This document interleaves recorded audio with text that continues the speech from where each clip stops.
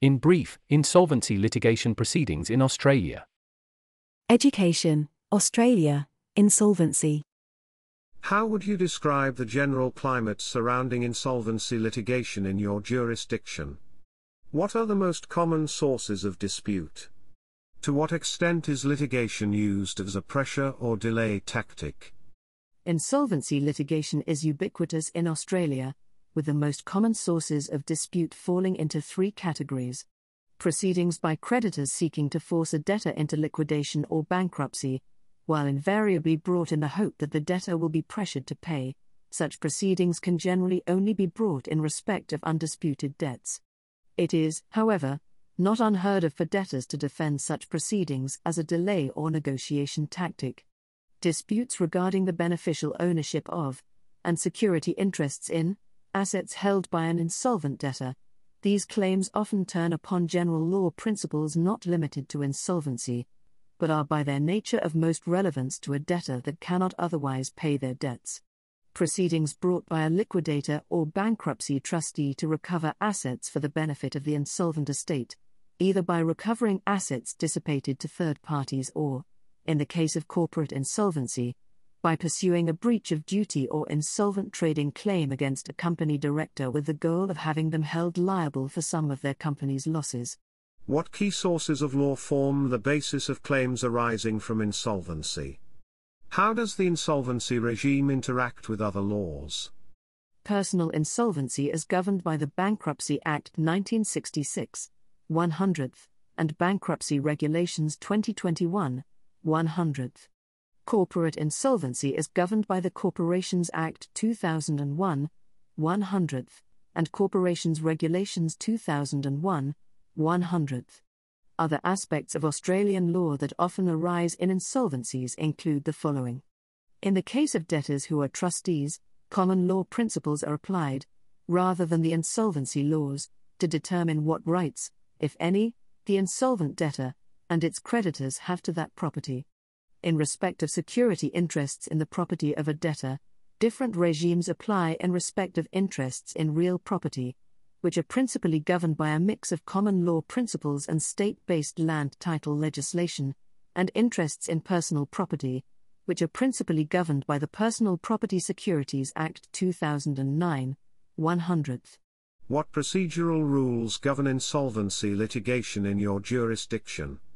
What common procedural hurdles arise in practice? Insolvency litigation is governed by the rules of the court in which the matter is being heard. While each court has its own different procedural rules, in the case of corporations litigation, including corporate insolvency, there is a degree of harmonization by way of a set of uniform corporations rules applied across all superior courts when exercising corporations jurisdiction. A common procedural hurdle relates to companies that traded as a trustee of a trust, being a commonly used structure for tax reasons, where it has been held that the liquidator will generally have no power to deal with the company's assets unless they obtain court orders appointing them as receiver of the trust. See McLean v. Hill, in the matter of TMC Plumbing and Drainage Proprietary Limited, in Lic. 2019, FCA 1439. As a separate application to the court is generally required to obtain such orders, it gives rise to both costs and delays. Which courts hear insolvency claims?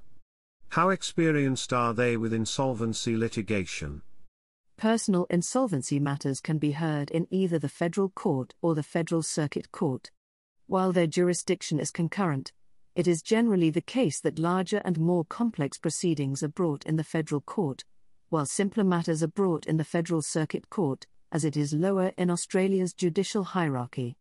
In relation to corporate insolvency, most matters, including all applications to bring about an involuntary insolvency, must be brought in either the Federal Court or in state Supreme Courts, with those courts having a concurrent jurisdiction and being equivalent in Australia's judicial hierarchy, but some purely monetary claims available to liquidators can be brought in lower courts so long as the claim is within that court's usual jurisdictional limit for money claims. Where an insolvency proceeding relevantly overlaps with a family law proceeding, the Family Court of Australia can also exercise jurisdiction in either personal or corporate insolvency.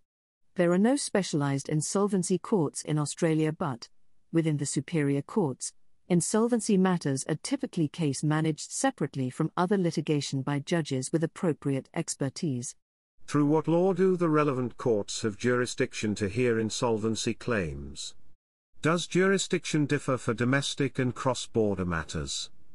Section 1337B of the Corporations Act empowers the Federal Court and state Supreme Courts to deal with matters arising under the corporation's legislation. Section 27 of the Bankruptcy Act gives the Federal Court and the Federal Circuit Court jurisdiction over bankruptcy matters.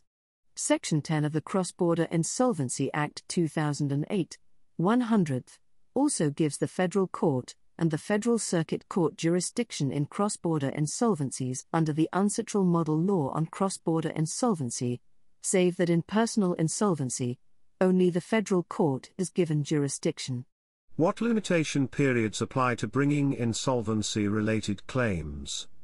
Are there any notable exceptions? While the precise limitation periods vary depending on the cause of action, the most common limitation period in Australian law is 6 years.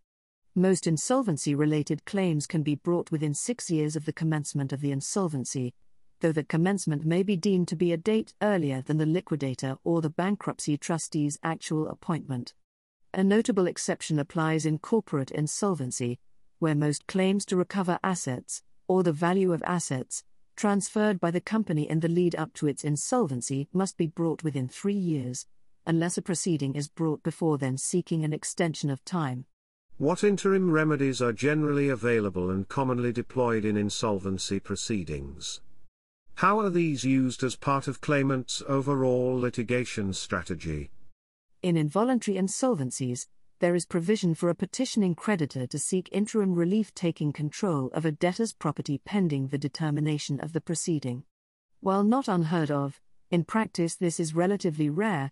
If there is a well-founded fear that a debtor may dissipate assets, then that is more commonly dealt with by freezing orders in general law proceedings to vindicate the creditor's underlying claim, which would typically occur well before any insolvency proceedings. What rules and procedures govern the collection and admissibility of evidence in insolvency litigation? To what extent is expert witness testimony allowed? What common evidential issues should claimants be aware of? While not yet adopted by all Australian jurisdictions, a Uniform Evidence Act has been adopted by the federal government and by Australia's largest states, such that it applies to most insolvency litigation. Expert witness testimony is widely used in insolvency litigation, particularly in providing a retrospective assessment of a debtor's solvency. A common issue arising is that, in Australia, solvency is assessed on a cash flow basis rather than a balance sheet basis. This means that proving a company's solvency or insolvency generally requires a broad examination of many factors, rather than a mere examination of its balance sheet, which can be very difficult in practice. Australian courts can order public examinations, a court process where the examinee gives evidence of company officers and others who can talk to the examinable affairs of the company. Such examinable affairs include, but are not limited to, exploring potential claims and recoverability. The court can also order the production of documents to be made. These processes can take place before litigation is started, and are thus powerful tools in the hands of a liquidator, and some others, to gather evidence, which often leads to an early settlement of claims. A similar process exists in personal bankruptcy proceedings. What is the typical time frame for insolvency claims? Applications for the involuntary insolvency of a company are usually dealt with expeditiously, and within a matter of months even when opposed. However, there is a greater degree of leniency and tolerance for delay shown in respect of personal debtors, such that bankruptcy proceedings may be much slower if defended. Where insolvency has occurred and claims are brought by a liquidator or bankruptcy trustee against third parties, those claims are dealt with by the courts in much the same way as any other claim by a litigant in Australia and progress at the same pace. Simple defended matters may be dealt with in a matter of months, while especially complex matters can take up to several years. What are the requirements to appeal insolvency-related judgments? What is the typical time frame for appeals? Insolvency-related judgments are generally subject to the same requirements and time limits for appeals as any other judgment in the court in which they were made, such that those requirements and limits vary from court to court. However, generally, appeals are typically required to be brought within 21 or 28 days of the original judgment, though in some courts that period may be extended by serving notice of an intention to appeal. How are costs handled and how are claims funded? Can claimants obtain third-party funding to finance the prosecution of claims? Costs in insolvency proceedings are dealt with in a similar loser-pays fashion to ordinary litigation.